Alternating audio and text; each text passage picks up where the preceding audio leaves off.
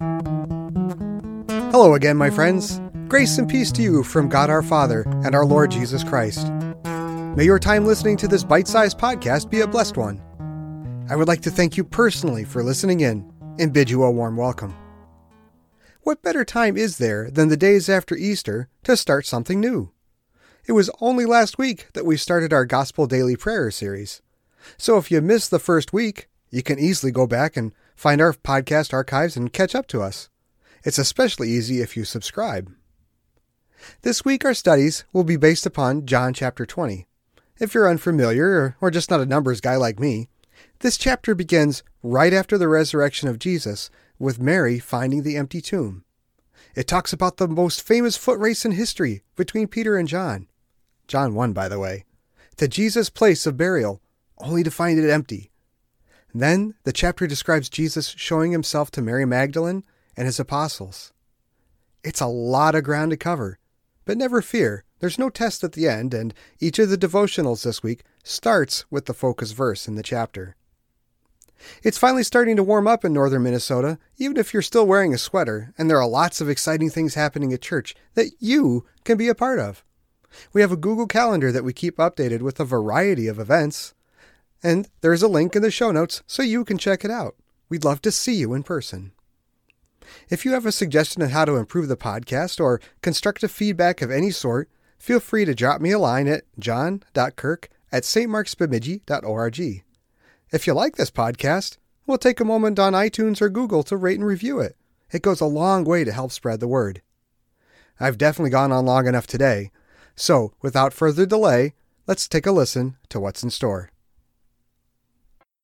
Christ is risen. He is risen indeed. Alleluia. Amen. John chapter 20 reads, "So Jesus said to them again, Peace be with you. As the Father has sent me, I also send you. And when he had said this, he breathed on them and said, Receive the Holy Spirit. If you forgive the sins of any, their sins have been forgiven them. If you retain the sins of any, they have been retained." This is my text. In the name of Christ Jesus, Amen. There are two important interestings in the text of the resurrection appearance of Jesus. The first is the word of the text declaring that Jesus breathed on them and said, Receive the Holy Spirit. In Genesis chapter 2, the scriptures declare, God blew into the man the Spirit of life. We confess him, the third person of the Trinity, in the Nicene Creed, the Holy Spirit, the Lord and giver of life. Life is God. The giving of the Holy Spirit means life. Life is given back to dead sinners in Jesus, in the complete and absolutely free forgiveness of their sins. Jesus is essentially telling the disciples in that locked upper room that he had completed the work of redemption so that they would once again, in the certainty of faith, be the living people of God, temples of the Holy Spirit, and heirs of eternal life. In that security, Jesus also gave them his Spirit for the second interesting. Having the Spirit through the Word, by the power of the Holy Spirit, they are to convert others to faith and trust in Christ. They were literally commanded by Jesus to forgive sins. Men are given the authority and the Holy Spirit to proclaim the forgiveness of sins to repentant sinners and to withhold it from those who want nothing to do with it. In the church, there is nothing other than the forgiveness of sins, freely given. Baptism gives it, the absolution pronounced by the pastor gives it, preaching gives it, and especially the body and blood of Jesus in the Lord's Supper gives it.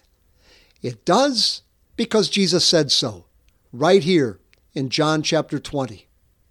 Truly, this is a unique authority Christ has given to his church on earth to deliver eternal life upon the bodies of and into the eyes and ears and mouths of repentant sinners. Thanks be to God. And why does the church and her pastors do this? Because Christ is risen. He is risen indeed. Alleluia. Amen. The peace of our Lord Jesus Christ be with you. Amen. That's all there is for today, but we are so happy you took a few moments out of your busy day to listen to God's Word with us. Please consider subscribing to our podcast to hear more devotions like this, Monday through Friday, and to hear our Sunday sermons as well. We also cordially invite you to join us for church every week at 8 a.m. and 10:30 a.m. on Sunday mornings. If you would like more information about our church and its ministry, please visit our website at www.stmarksbemidji.org.